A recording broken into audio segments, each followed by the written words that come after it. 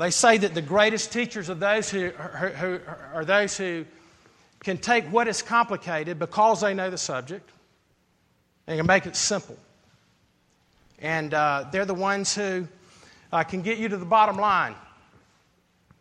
Or when you ask the question, okay, this is great, but so what? They're able to answer those questions. Well, God called Paul, who was this great thinker, this great scholar, this great biblical theologian, to make simple the gospel. Paul wrote Romans to clearly spell out history itself, what history itself is about. God's reconciling of a broken world and broken people to himself. And so Paul makes simple. He brings everything, all of history, and the purpose of the whole Bible down to this book, the book of Romans, to explain to us the gospel of Jesus Christ. And so Paul says in the very first chapter of Romans, that's going to connect, and I got to quote this verse to connect us to the text that we're getting ready to go to. In the very first chapter, he says, "For I am not ashamed of this gospel," this good news, "because it is the power of God that brings salvation to everyone who believes, to the Jew first and to the Gentile. For in the gospel, the righteousness of God is revealed, a righteousness that is by faith from first to last, just as it is written, the righteous will live by faith." Now, what Paul is going to do is he's going to expand on that statement in verses 16 and 17 in our passage today to show that the gospel was not only for the Jews, but it was for the Gentiles and the Jews. Because, you see, the Jews looked to their own circumcision as the mark of being the very people of God. But what the Apostle Paul is saying is that long before, 14 years before, Abraham received the sign of the righteousness already imputed to Abraham. Abraham was converted. God called him 14 years before that sign. So, this is what our text is going to deal with. But you see, the Jews looked to their circumcision as what it meant to be Jewish, to be the people of God. They looked to the sign and not to whom the sign pointed to. They looked to the seal, but not to what the seal pointed to. And so as we read our text this morning, here's my question to you. If you are baptized, if you're a member of the church, is that what you look to as your salvation? Is that what really identifies you with the people of God and with God Himself? Are you trusting in your baptism? Are you trusting in your denomination? Are you trusting in your baptism plus your good works? Are you trusting in the one to whom these signs and seals point to? Because those are the ones, Jews and Gentiles, who are sons and daughters of Abraham. Very clear in our text. So turn with me to our text this morning. We are in Romans chapter 4, verse 9.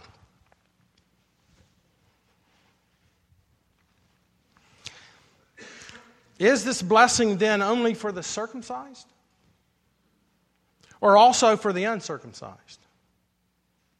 We say that faith was counted to Abraham as righteousness. Now, how then was it counted to him? Was it before or after he was circumcised? It was not after, but before he was circumcised. He received the sign of circumcision as a seal of the righteousness that he had by faith while he was still uncircumcised. The purpose was to make him the father of all who believe without being circumcised, so that the righteousness would be counted to him being circumcised, so that the righteousness would be counted to them as well. and to make him the father of the circumcised, who were not merely circumcised, but who also walk in the footsteps of the faith that our father Abraham had before he was circumcised. This is God's holy and inerrant word. Nothing amazes me more than a man who chooses a woman to be his bride. It's just a wonderful thing. Our son, Ben, is in this process right now. He is getting married on December the 18th to Karen. But I can remember, even as a little young boy, thinking about the woman that I would choose one day. And I would think of her being alive, and that she was in a family, and that she was learning and growing. And I would think about this. Who would be this person who would respond to my call, and we could live life together, and to be a partner together, and live this life of adventure? Well, two rings come into play when a man finds the love of his life, right?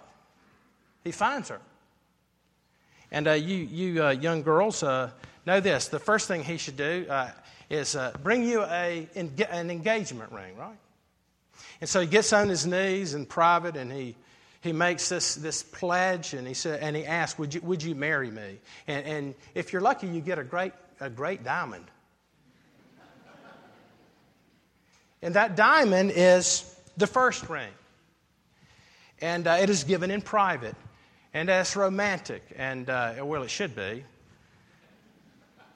And so she decides to receive that ring. And when she does, what that ring says is, all hands off. And you've given that ring as the guy to say, hey, all hands off. This is the one I've chosen. And she happily says, this is the man who I've chosen to respond to. It's an awesome thing, isn't it? Well, then there's a second ring that comes. And that second ring that comes is the wedding ring. And it's not done in private. It's done in public. And the man and the woman themselves stand before God on their own 2 feet, facing one another, making vows. And after the vows that they take, which are, we're going to be committed in joy and sorrow, in sickness and health, in plenty and in need. After they say these vows, I'll ask, are there tokens of your love? And so then they exchange the rings, and they say this ring I give thee in token and pledge of our constant faith and abiding love. But before you get the ring, there's the love that's already there. The rings are given as pledges to something that's already happened. It's not like, okay, you give somebody a ring and say, will you love me now? This, in essence, is what Paul is saying in our text. You see, the Jews are finding their identity as God's people through the sign and the seal that God gave Abraham years after he was converted, as the sign and seal of God's faithfulness to bring a righteousness to them by faith. And so when the Jews hear Paul beginning to state that a man is not justified by the sign, but justified by faith, a person is not a believer because they have the sign, but that the sign ultimately points to Christ. What's interesting is I studied this. Initially, the Jews might even say, well, that's fine, Abraham, Paul, what you're saying, that we're not justified by works, but by faith. They're okay with that. But when Paul says not only that, but Abraham was not justified by his circumcision, it confused them. And they say, well, wait, what does it mean to be a Jew then? And Paul is trying to show through Genesis 15, though they might agree with in Genesis 15 that you're justified by faith, But Paul is trying to show that that justification came 14 years before the sign came. Paul must prove to the Jews that, you see, the gospel is not only for the Jews. They might even agree with that. You're justified not by works, but by faith. You're justified because you're God's people. But they were looking to the sign, and Paul must prove in our text, no. Abraham was justified long before the rings came. Just the same way a guy, he's in love before he gives the ring.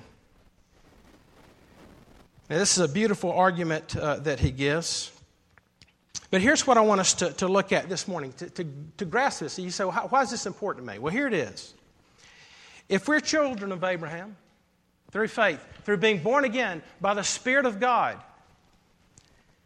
and not by works, we must rest on the promises that are signified and sealed in the sacrament, not the sacrament and seals themselves. You must rest in those sacraments, not in those sacraments, but what they signify and what they seal. You see, Paul says that we're blessed through being called the bride of Christ, to being His people. We are blessed to have the sacraments, the wedding rings, the signs, and the seal. But we are not to look to them to find our hope and to find our salvation. Let me just, before I give you my points, let me put it this way. When I was dating Mary Beth, and she was 500 miles away at Stetson University, I had this picture of her that I kept by my bed. And I would look at that picture, and it would make me think of her. But I didn't kiss the picture. I mean, that's just glass, right? And even if I pulled out the glass, I still wasn't kissing her. And but you see, what I had was a sign, as it were, of a remembrance of the relationship that I long for, that I long to see.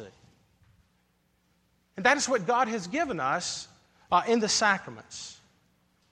So here's what I want us to see this morning. 3 things. The blessing that comes through faith in God's promise. The blessing is for all nations. And this blessing leads to heartfelt obedience. This blessing of having God's grace to enter into the visible church and have the blessing of the signs, but the signs in themselves are not blessings. So here's the first thing to see is this. The blessing that comes through faith in God's promise. There is a blessedness that comes through faith. It's not through signs. It's not through seals. It's not through works. It is through God's promise. Where do we see this? Look at verse 9. Paul says, is this blessedness only for the circumcised or also for the uncircumcised? This blessing of being God's people. Is it only for the Jews? Is the gospel only for the Jews? No, he's already said in chapter 1, it's for the Jews first, but it's also to the Gentiles. What does it mean to be blessed? What does that really mean? Are you blessed? Sometimes we have to define what these words mean in practicality, because this might be one of those religious words where we say things like, say the blessing, or he's blessed, or that pastor, that sermon blessed me. But what does that really mean? Well, what the Bible means when it talks about being blessed is it's someone who is happy. The Greek word makarion, Jesus in the Sermon on the Mount, over and over and over talks about blessed. Blessed are the poor in spirit. Blessed are those who hunger and thirst for righteousness. Blessed are those who are pure in heart. But the word ultimately means to be happy. Now, Paul is, in the verses right above this, he's just gotten through using the word blessed when he talks about David speaking of the person who's blessed. And who's the blessed person? The one who has the sacraments in and of themselves? The one who are baptized, those who are members of a church in good standing? No, in verse 5 he says this. However, to the one who does not work but trusts God, who justifies the ungodly, their faith is credited as righteousness. David says the same thing when he speaks of the blessedness of the one to whom God credits righteousness apart from works. Blessed are those whose transgressions are forgiven, whose sins are covered. Blessed is the one whose sin the Lord will never count against him. David is saying the blessing is not in works.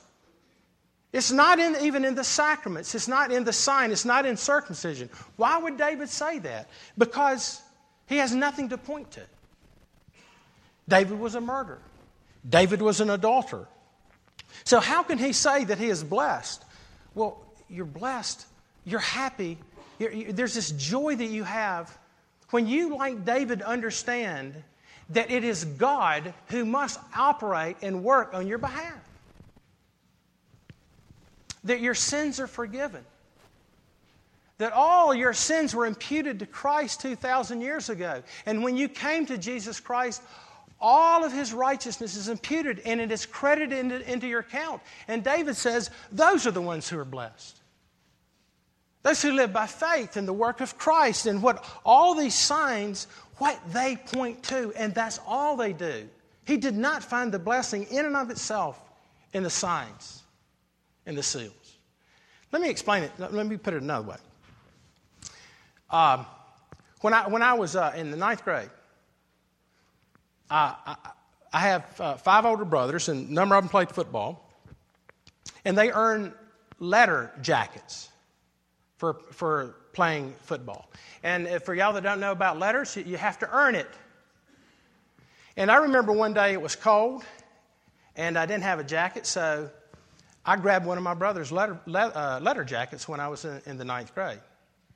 And I remember getting to school, and some of the upperclassmen who had earned their letter told me to take that jacket off, because that letter represented their performance. And therefore, I had not earned the right to wear that jacket. I don't care how cold you are. But you see, my brothers, who, whichever one, I can't remember which one it was. I have a bunch of brothers that lettered in football. He was happy for me to wear that jacket. Why? Because I was his brother. And therefore, I could wear what he had earned. And see, this is what the gospel is. It is not the sign, it's not the letter G, because we can't perform. It is Christ who has performed on our behalf, and those sacraments, as it were, are the letter G. But it's His performance that allows us to be clothed in His righteousness. And that's blessing, to be covered by Him. So the blessing comes through faith in God's promise, not in the sacrament in itself. But secondly, see this, that the blessing, though, is for all the nations. It wasn't just for the Jews.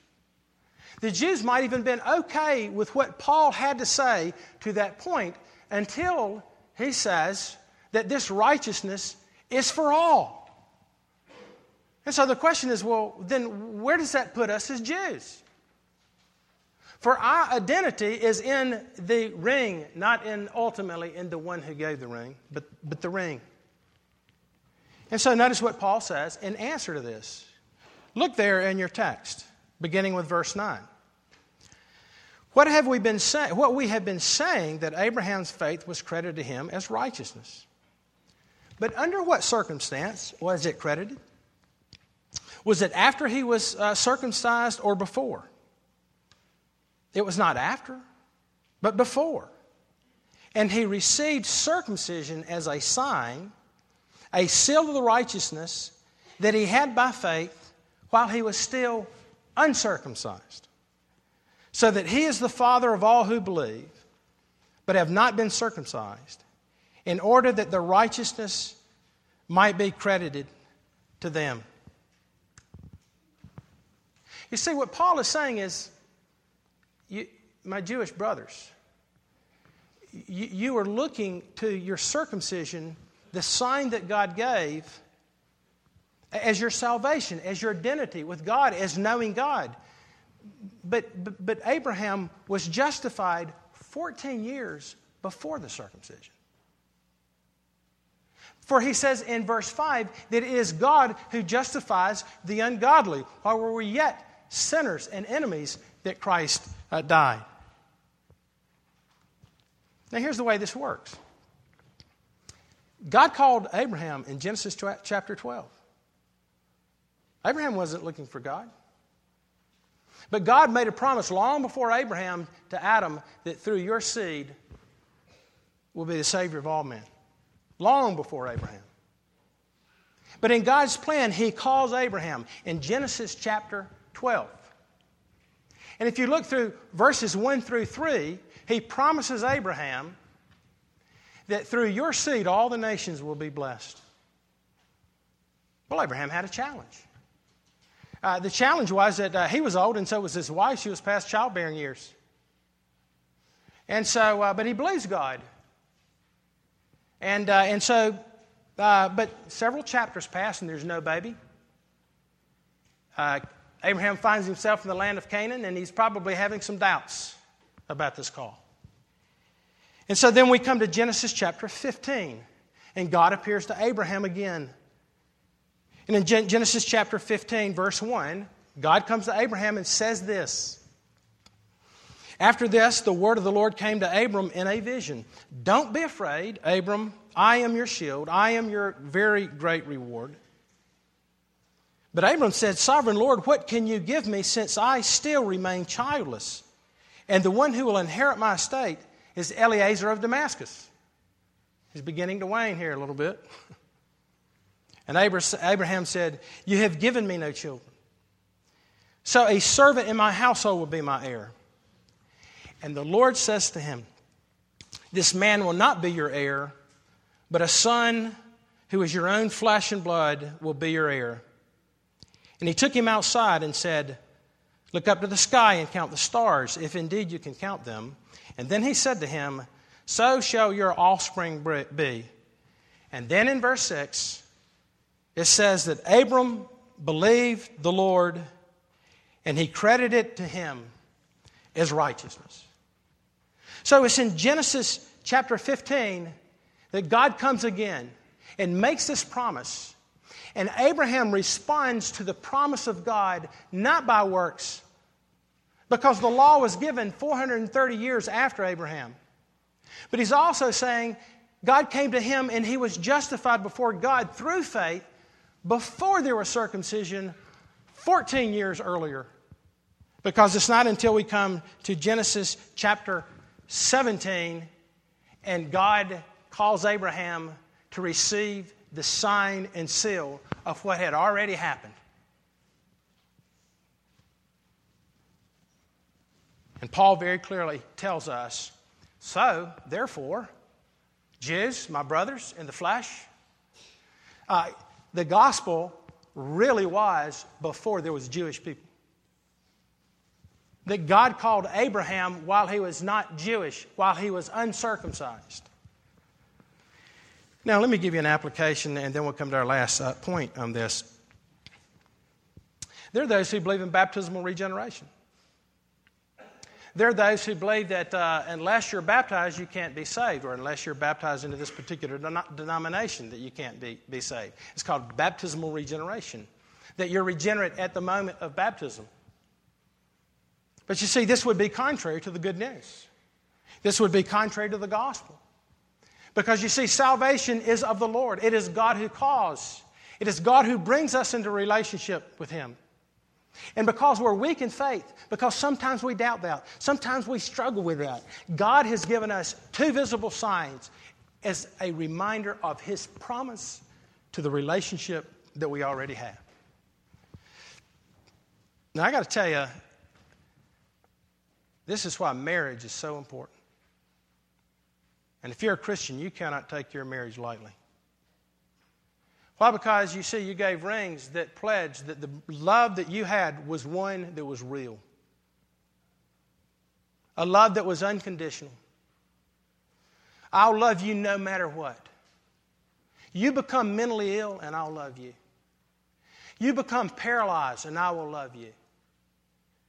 You become successful and I love you. You become a failure and I will love you. Whatever it is, I will love you, I will love you, I will love you. And you have that ring right there as a token and pledge of a love that already existed, that you must be reminded of your own faithfulness to that pledge. But you see, God has given us signs and seals for us to look outside ourselves and to Him who is faithful in His pledge to you. And He's already shown His pledge through the blood of His Son to justify you. The salvation for the Jews, yes, it came to them first, but it's also for the Gentiles because ultimately it is found in Abraham before the Son. Well, where's the practical application here? Does that make sense? I mean, we're all children of Abraham. That God is doing something in space and time. And I'll tell you, you're sons and daughters of Abraham, not through signs and seals. Not through right thinking, but through meeting Jesus Christ. You have to be born again. And if you don't know Jesus Christ, then this stuff doesn't matter. I mean, what's a sacrament? I mean, sacrament's okay, that's the traditional thing you do. No, there's signs and seals to those who are born again. And I read this in Jim Boyce in his commentary. He said that Martin Luther himself, when he was really wrestling at the end of his life about his own salvation, one of the things he kept reminding himself was, I am baptized. And what did he mean by that? God has made His pledge to me, and He will not fail. Because it's by grace you've been saved, and that not of yourselves. So the blessing is to all the nations. And the blessing comes, the happiness comes through faith, not works. One last thing to say is this. The blessing leads to heartfelt obedience. I really believe this. This blessing of receiving the signs and seals that already are indicators of your relationship with God. It leads to real obedience. You know, we're going to eventually get to sanctification, but we're not there yet. Paul is trying to get us to understand, no, listen, if you have a right standing with God, it's because He chose you. It is because of His grace. It has nothing to do with anything you did. Getting baptized, being a good Christian, has nothing to do with that. And so, but here we begin to see, though, that true faith, a true relationship, is not a man or a woman who go, well, you know what, I guess I'm married. And I got that contract that says I'm stuck. If that's what binds your marriage together, you don't have much of a marriage. It's better than breaking covenant. But I'll tell you what, here's the real marriage. The real marriage is one where you go, hey, yeah, I don't really think about that ring that much. You know what? Because I love you so much. And I know you love me. And so we live life together. And what makes a great marriage is when you love each other so much you want to serve each other. Right? So the blessing leads to heartfelt obedience. Where do we see this? Verse 12. And he is then also the father of the circumcised, who are not only circumcised, but who also follow in the footsteps of the faith that our father Abraham had before he was circumcised. In other words, what Paul is doing so beautifully here, he's saying, listen, I'm not saying that the Jews are rejected. No. Jews are also the people of God, the circumcised and the uncircumcised. Why? Because God chose Abraham before circumcision. And God has given us these signs and these seals as reminders. But He also says this, that you are circumcised as a Jew if you walk by faith. Not just because you say, well, I'm circumcised, I'm a Jew. And Jesus dealt with that with the majority of the Jews. God has not cast off His people. But the majority of the Jews didn't see Christ as Savior. And so, they were looking to the sign. But Paul says that a true Jew is one who, like Father Abraham, responds to his call. Because you see, Abraham had a relationship with God before he was circumcised. And so, what did God ask Abraham to do for Abraham's own benefit? He asked him to be circumcised.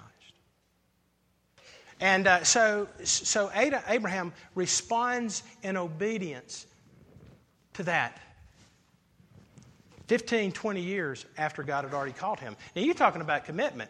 Now, getting baptized is no big deal. Could you imagine at 70, 80 years old being circumcised? But you see, Paul is trying to say that a true Jew, a true follower of Christ, are those who respond in obedience and live by faith.